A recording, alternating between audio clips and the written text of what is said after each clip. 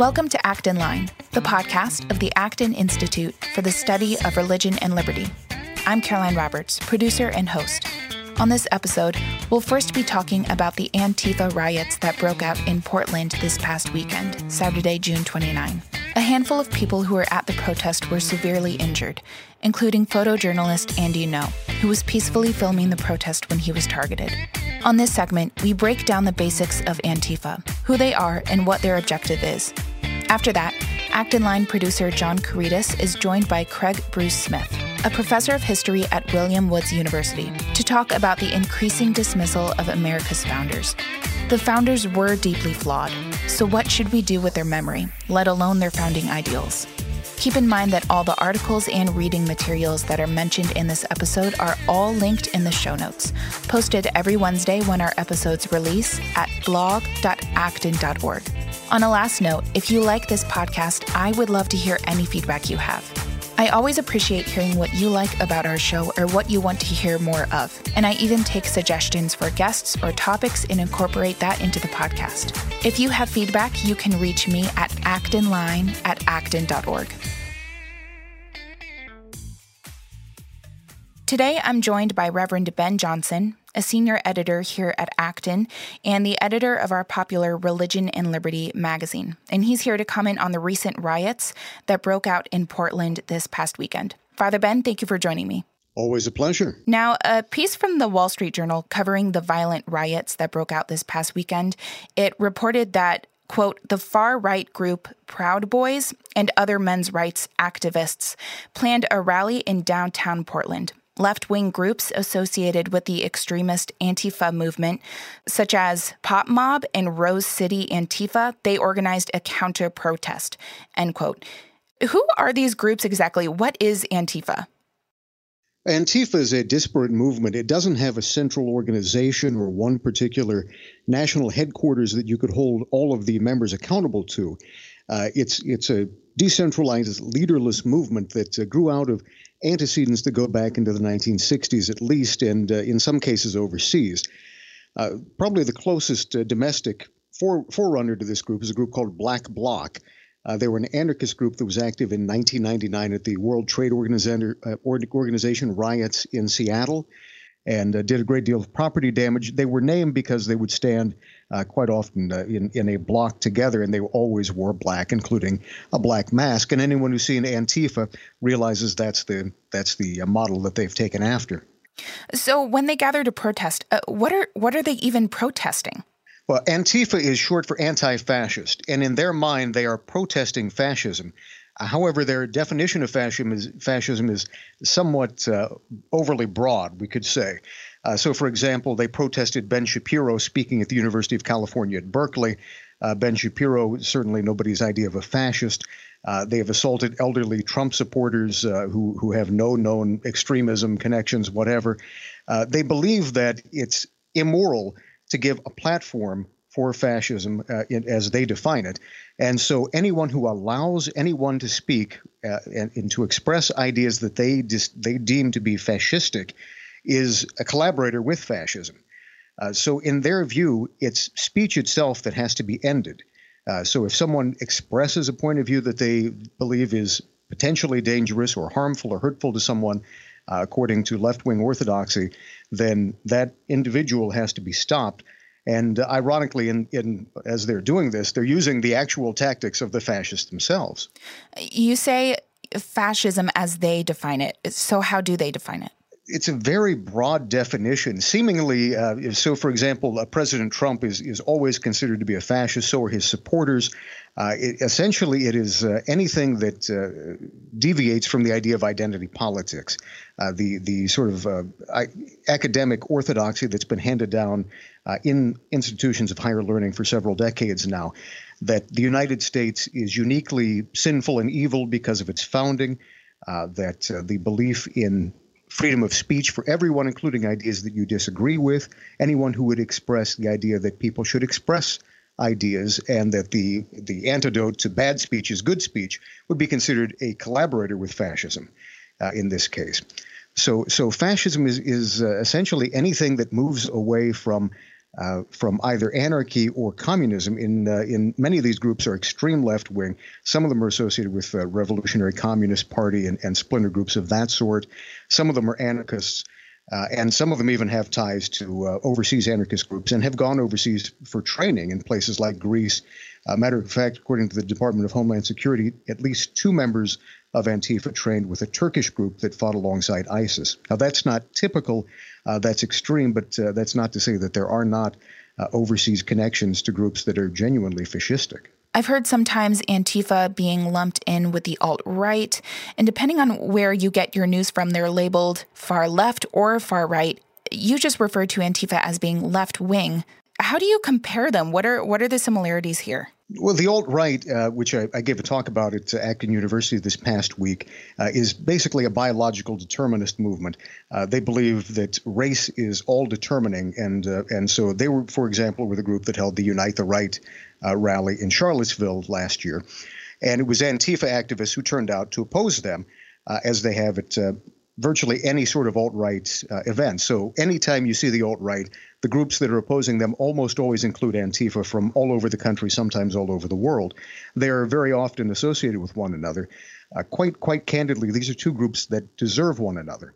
The alt-right has a disdain for democracy, a disdain for equality, and they believe in selective application of the law. So too does Antifa. And when we get to speaking about the most recent event, I think we'll see some of the similarities that unite these 2 groups, at least in their tactics, if not their differing ideologies.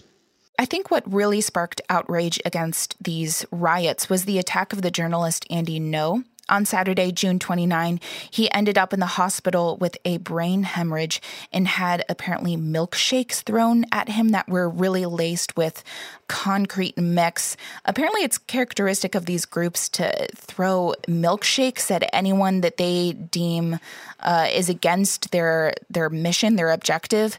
And I think Andy Ngo, he was just peacefully covering the protests, just filming them. 2 other men were also somehow caught up in the riots. They were both beaten over the head with crowbars. Some really bloody pictures were circulating on Twitter. Why did they go after Ngo? Because I'm not too familiar with Andy Ngo's work enough, but why would they react like this toward him?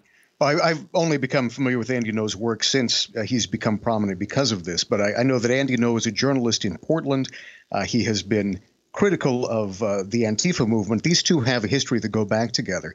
Because he's in Portland, he's been covering Antifa, where Portland, of course, is one of their strongholds, a very left-wing city, and they have an area which they can recruit many people who are like-minded from this region. Antifa is very active there, and so he's been exposing them in many cases. For example, there was an incident last October where Antifa was protesting some police action. They ended up shutting down an intersection without a permit, and they were directing traffic, stopping traffic. In one case, they jumped on the hood of a car as it was driving by because it didn't stop for this intersection being blocked. And the person who reported that story, made it go national, was a gentleman by the name of Andy Ngo. So they have a history going back and forth. In one of his articles, he doxed someone. That is to say, he exposed the personal information of one of the Antifa protesters. And so there's been a great deal of animosity between the 2 of them. He is always at their events. And so at this event in Portland over the weekend, Ngo was walking around with a GoPro, filming what they were doing. There were 2 events, I believe it was the Proud Boys that you mentioned, and then Antifa, which I think outnumbered the Proud Boys far and away. And Ngo ended up walking into the Antifa event, covering them, and suddenly out of nowhere, they began beating him, hitting him, kicking him, and milkshaking him. And by the way, milkshaking is actually something that goes to activists over in the UK. That's something that's been increasing over there. Nigel Farage, the current head of the Brexit Party, someone who was formerly the founder of UKIP and the leader of the Brexit movement, was one of the people who received a milkshake. In his case, the milkshake that they threw was nothing more than a milkshake. In this case, it was a toxic element that allegedly, according to Portland police, included a chemical agent of quick-acting concrete. And he, as you mentioned, had a brain hemorrhage as a result of doing nothing more than reporting this. Now, Andy Ngo is a homosexual of Vietnamese descent. He's 5 feet 6 inches tall, and it would be fair to say he's not physically imposing. There were multiple people who ganged up on him, all of them wearing black clothes, all black hood, covering their faces with black hoods on them, beating him in a circle. If instead of being black-robed, if they had been wearing all white with a white robe and a white hood, I think we would begin to see the similarities between these two groups. And the police, it seems, were they took a back seat in the protests. I'm going to quote Andy No here. He spoke with Tucker Carlson on Fox yesterday, July 1. He says, quote, "I don't know how many people were involved. It seemed like 5, 10, 15, or 20. I put my arms up to try to shield my face as well as to signal to them that I was surrendering and that I was not there to fight. But it really signaled to them to be more aggressive. So then they started dumping what I believed were milkshakes and eggs, throwing it at my face, which blinded me so I couldn't see." He goes on to say that he was kicked and punched some more. He says, "I could still see the Multnomah County Justice Center in front of me, but no police ever arrived. I eventually stumbled away, bleeding across the park, and I lost my balance. So I sat down on the ground in front of the courthouse, and from there, a medic SWAT team informed me that in order to get into an ambulance to be taken to a hospital, I would have to walk to the police precinct. In other words, walk back in the direction of the demonstrators who just attacked me." So from this, it sounds as if there was at least minimal police presence. And Portland Mayor Ted Wheeler, he's given some excuses about this, but he hasn't really addressed it. That's what's been reported, is that if there were police, they simply stood by, which would be consistent with what No had reported in that previous incident of that intersection being closed down.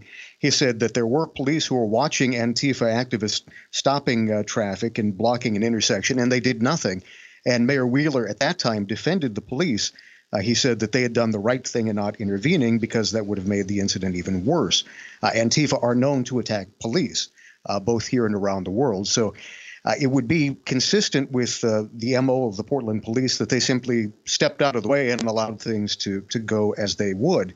And that's also occurred in other instances, including, according to some recent documents, may have also happened at the Unite the Right rally in Charlottesville with tragic consequence. So are we seeing more riots like this breaking out in Portland? Portland is certainly the stronghold of Antifa, no question about it. But anywhere that the alt-right or any of the groups associated with the alt-right are active, Antifa is there. And as the campaign begins to heat up in this presidential year, we're just now entering the Democratic primary season. But when Donald Trump begins to have his campaign rallies, I believe you'll see a great deal of violence opposed to some of the people in his supporting some of the people supporting him, as happened in Las Vegas during 2016 and other incidents in 2016. Unfortunately, Antifa is not a new group, and these tactics are not new. By the spring of 2016, the Department of Homeland Security had actually produced several internal memos where they talked about what Antifa was doing as, and this is a quote, domestic terrorist violence.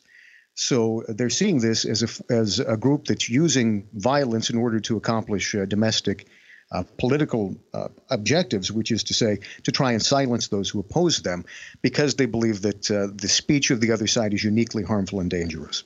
So what's giving rise to these groups, and how should we respond? I'd say the core of it is really this polarized rhetoric that we have had in our political discourse. It's becoming more and more polarized as time goes by. It dehumanizes those who disagree.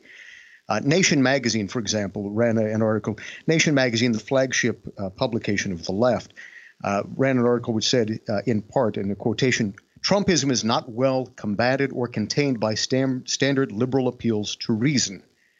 So that is to say that somehow people who support the president are uniquely impervious to this. They're essentially ineducable and are unable to be dealt with in a rational way. They can only respond to force, and therefore this absolves the left from having to make an intellectual case. They simply have to move forward by the use of force. Mother Jones also ran an article about punching Nazis quite some time ago, which talked about the use of, quote, righteous violence. So when people begin to dehumanize others, when they say that their opponents are uniquely impervious to reason and that violence is an acceptable means, then all we're arguing about are the parameters of that use. How much, in what cases would it be justified, and to what extent? And somewhere along that continuum, you end up somewhere on the continuum, you either have milkshakes being thrown at people or people being hit with signs, and at the far end of the continuum, you have political assassinations. And it's simply a matter of how far into unreason, how far into denying the decent human dignity of every human being, particularly those with whom we disagree, we wish to let our culture sink. I know that you've also published a post to Acton's blog before in which you said that this is at the core also a spiritual issue. What do you mean by that? I think at the core, it truly is a spiritual issue because it's about whether or not we recognize the God-given dignity that everyone who is created in the image of God has, whether all people have that image, that imago Dei, that we are created in the image of God, we have unique reasoning abilities, and therefore we can meet on the grounds of dialogue. And I wouldn't work at a think tank if I didn't think that it was important to discuss ideas. And the answer to bad ideas, such as those put out by the alt-right, with which I disagree, are better ideas. The answer to bad speech is good speech. And that is the area where we have to meet people. That's the only way that the religion I believe in, Christianity, has genuinely gone about its mandate to convert souls. There have been times where it has gone other ways, and the history of nations that have had state churches have not gone well. So when state power has been used to try and compel people to think or believe a certain way, it always backfires. Instead, we have to recognize that all people are made in the image of God, allow them to say and express what they want, and eventually, Lord willing, find the grace to find that they are wrong and that all people truly do have this dignity. Father Ben, thank you so much for joining me today and for explaining some of the basics behind these often muddled topics. Thank you so much. The modern West is currently experiencing a radical breakdown of the sacredness of social order. We're living in an era characterized by increasing skepticism of Christianity, and especially of Christianity's teaching on gender and sexuality. Join us at the Acton Institute in Grand Rapids, Michigan, to hear Bruce Ashford, professor of theology at Southeastern Baptist Theological Seminary, on family, state, and religious liberty. Save your seat today at acton.org/events.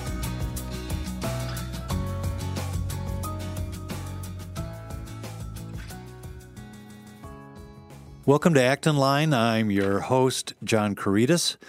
Today we're welcoming to the podcast Craig Bruce Smith, an assistant professor of history at William Woods University and the author of a book, American Honor, The Creation of the Nation's Ideals During the Revolutionary Era. Welcome to Acton Line, Craig. Oh, thanks so much for having me. Looking forward to it.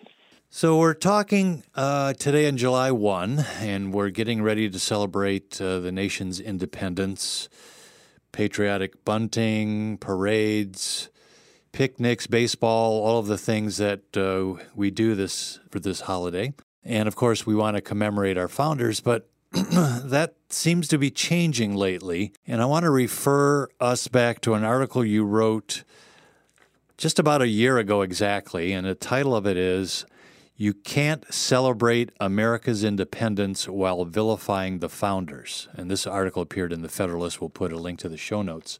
The intro says, "The founders were deeply flawed, but democracy and liberty are not. Let's focus less on their failings and more on their ideals. The founders are for everyone, and we need them." So, yeah, I would agree with you wholeheartedly. And my first question to you was going to be, well, Craig, since you wrote this article a year ago, has anything changed? Have we become a little more balanced? And you may have seen an article appeared a few days ago in the New York Times titled, "San Francisco School Will Cover Controversial George Washington Murals." And the story goes on to talk about how this mural, which was actually painted in the 30s, the school board is now trying to decide whether the murals will be covered with panels or painted over at a cost in the mid to upper six figures. So, Craig, start us off here. What's going on? And is there going to be any end to this campaign? Well, historians make bad prophets. But I can tell you over the past year, I haven't seen any change. In fact, what you've just noted, the actions in San Francisco are just one example of a continuation of this sort of policy to dismiss or I don't want to say abandon, but to certainly alter the perception of the founders.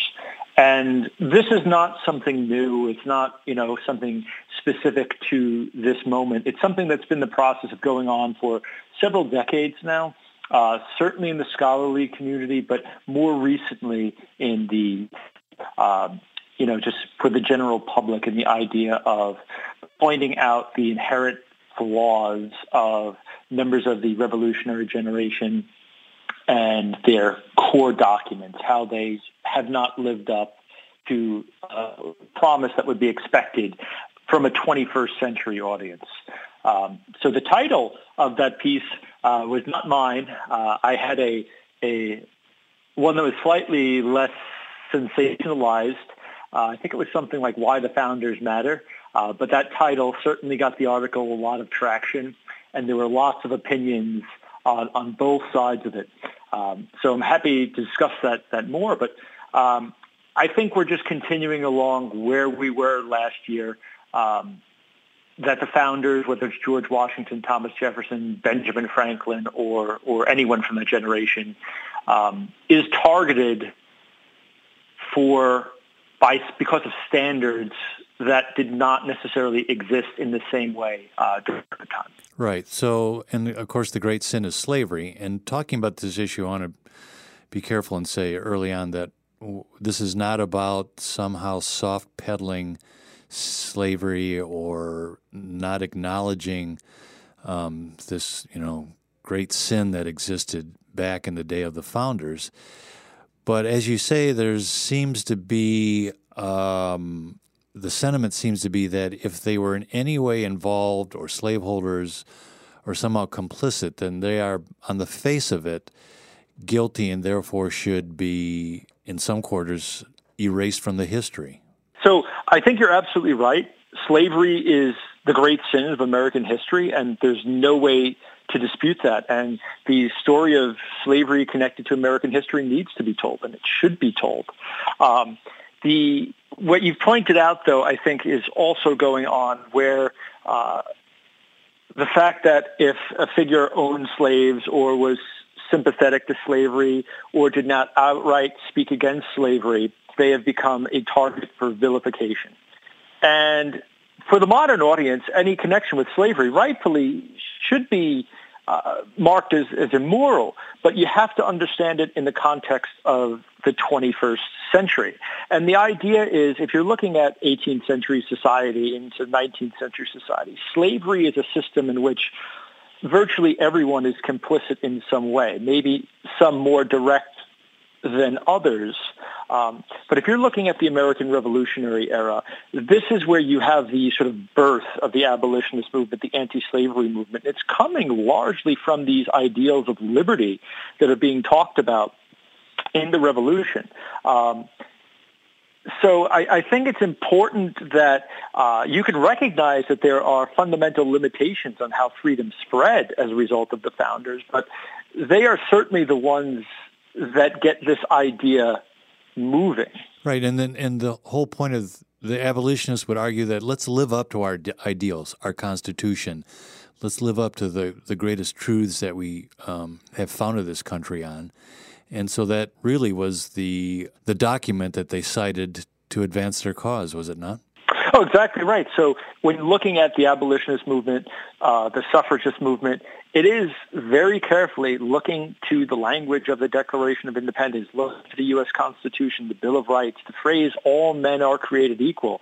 That is probably one of the most debated lines in American history. And the idea being, it can be interpreted in many ways, and many different groups interpret it in those ways. Is this exclusively for white propertied, land-holding men? Is this the idea of man as mankind?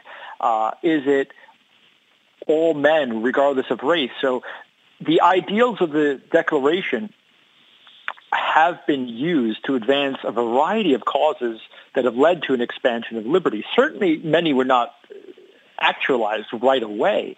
But I think when targeting sort of the founders, there's often a dismissing of their ideas as somehow these ideas are somehow flawed or marred by the personal actions of the people that created them. And of course, this came to a head in the Civil War. Of course. 600,000 Americans died in that conflict. Are there any parallels between what's happening with the founders and what we've seen in recent years with the campaign to pull down the statues of Confederate generals and the Confederate flag and that sort of thing? Now, this is a very different question now. These were politicians, military leaders who fought against the United States in a war. But is there something of the same spirit going on with the founders now that maybe started with the Confederates? And this is something I've written a couple of articles on this, some op-eds. One was in the New York Daily News, and another, I believe, was in the Washington Examiner on controversies. One was at Hofstra University, and the other was at George Washington University. And one was about a statue of Thomas Jefferson, and the other was about George Washington University's team nickname, which was the Colonials. And both were pushed back against for reasons that you pointed out. Now, I've said previously in print that there should be no comparison between Confederates and American revolutionaries, American patriots. One fought against the nation, one built the nation. And I think to compare them is absolutely ridiculous. And I think most of the historical community would agree. At least they certainly did, or viewed them as fundamentally different at the start of the Confederate, monuments removal movement. However, I do think there's a similar spirit going on in that while Confederates, by definition, committed treason in many respects, are fighting against the United States, fighting for the institution of slavery, the founding generation is being vilified for the ownership of slavery and not leading to full abolitionism, not leading to full expansions of freedom. And the two are fundamentally different, but I think the targeting of the founders is very much a result of the movement that started with the Confederates. But I think when the Confederate Monument movement first started, and this was a really controversial statement, and again, I'm paraphrasing. I know President Trump said something, today it's Robert E. Lee, tomorrow is it going to be George Washington and Thomas Jefferson? And everyone sort of laughed, well, that's not a comparison, that's not an issue. But it did happen that way. The attack on the Confederates, and justly so, on Confederate monuments, opened the door for this. Yes. Now, you're a historian. Has this movement, this campaign to change the historical narrative, changed the way you teach history today? I noted in your article, you said it's perfectly fine to use the term founders, for example, instead of founding fathers. Are there other different perspectives you might bring to it now in light of what's been going on? Oh, absolutely. And I think this is something that is true of historians and teachers in general, especially in the more recent history. I mean, we could argue up to as late as the 1950s. Some would argue even later that you still have this sort of marble man, glorified, deified founding father of our country and cherry tree myths and all that, right? Exclusively white male elite. And I think that narrative has been very much shattered. I think that's so. When I teach about the American founding and early America and the American Revolution, it's a story that involves, elite white men, of course. It involves people of different classes, involves women, involves people of various racial backgrounds, whether free or enslaved African Americans, it involves Native Americans. And I think that's necessary to tell the story of the birth of the United States. So those aspects, absolutely, they should be there, and they need to be there. But I've often found that a lot of the movement has been to replace the founders rather than add to them. Yeah, one part of this movement would just soon label them as villains and cast them out of the whole historical narrative. And that's a lot of what we've been seeing in what's going on in San Francisco and in other movements, literally striking their names or images from locations. It is pretty amazing. You know, it's I guess it's an obvious parallel, but it's somewhat reminiscent of what you would get in a Soviet or a Maoist system, where you actually have to submit these figures to an ideological test for fitness according to the dominant ideology, and if they don't meet up according to your standards, then you whitewash them out of history. Well, like I say, I'm not a political pundit. I'm a historian. So what I'm just observing is these are individuals that fundamentally had ideas and actions that shaped the United States, created the promise of what it is and what it still can become.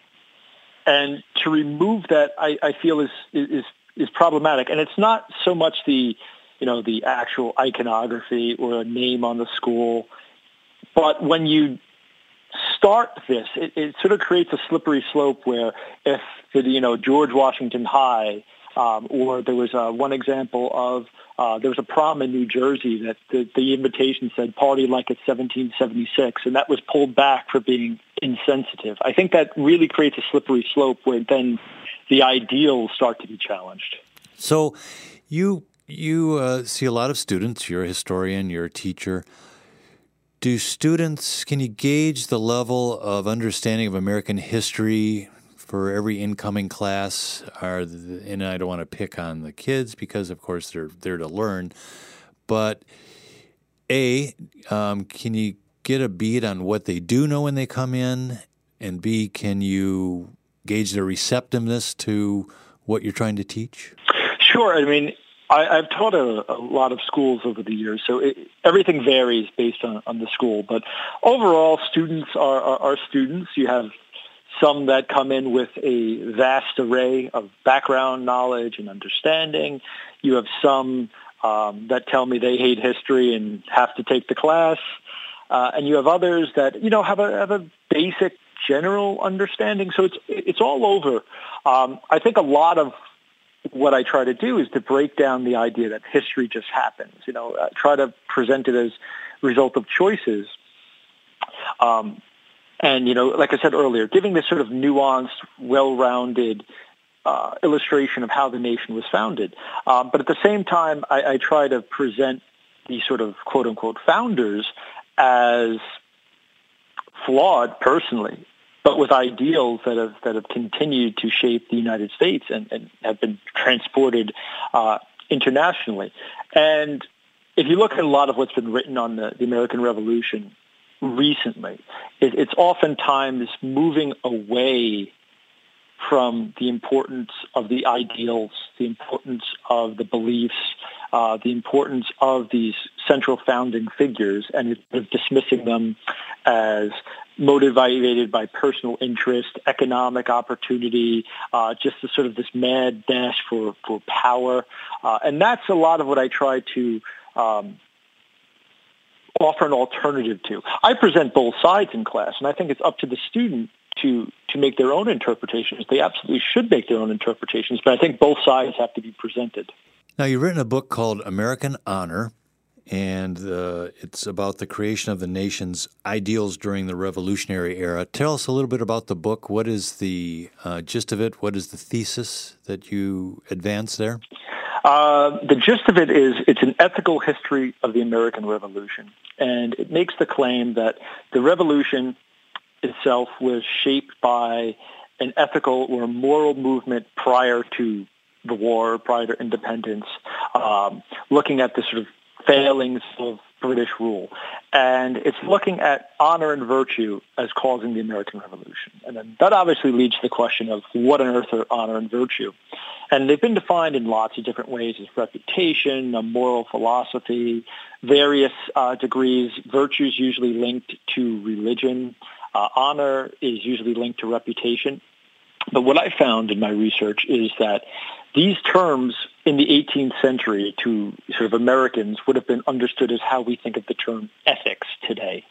So it's very much looking at these ideological, ethical causes of the American Revolution and how they sought to gain first their rights and then their independence, then fighting a war based on a set of ideals in which their thoughts influence their actions. And they're concerned with winning well, not just simply winning the war by any means necessary.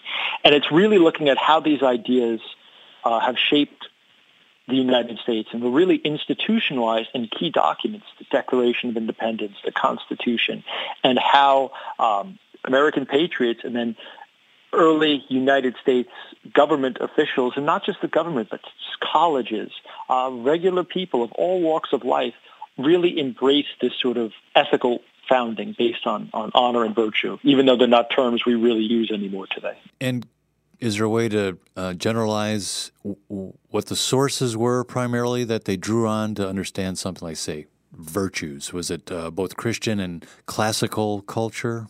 Sure. There is absolutely a classical basis. There's a Christian basis. But if you look at the Declaration of Independence, they use the term sacred honor. And what they're really trying to do is create a sort of secular morality that would have been accessible to anyone regardless of their religious denomination. Obviously, most Americans at that time were Christian. At the very least, you were a deist, very few atheists. But the idea was honor was something everyone of all faiths could accept. That was intelligible core to principles. most people, yeah. Exactly. It was the idea of a greater good of serving the nation over the self. And that's what united people across these religious divides, especially if you're thinking about the split from England. It's one that's both political, and if you're an Anglican, it's also a religious split. So I think it's very much about making the idea as adaptive as possible to as many people as possible. Now, how do you plan on celebrating Independence Day this year? Well, I have a 1.5-year-old daughter, so my wife and I are probably going to take her to a barbecue, and she's probably going to want to go to sleep before the fireworks start. And last year she slept through the fireworks, so it's probably going to be us sitting on the couch trying to see fireworks from the distance while she sleeps. Well, great, like millions of other Americans. Craig, it's been delightful to talk to you today. Thanks for coming on the podcast. Enjoy your 4th of July holiday. God bless America. Oh, thanks for having me. And may the spirit of the 4th of July watch over us all.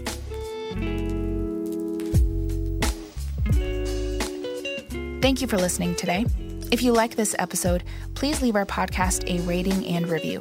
It doesn't take long at all, and when those ratings go up, our podcast gets more exposure and more listeners. If you like this podcast, you can subscribe on Stitcher, Spotify, and of course, Apple Podcasts. Or you can swing over to our page at acton.org/line and subscribe from there. If you're on the road this week for the holiday like I will be, I hope you have safe travels and a happy 4th of July.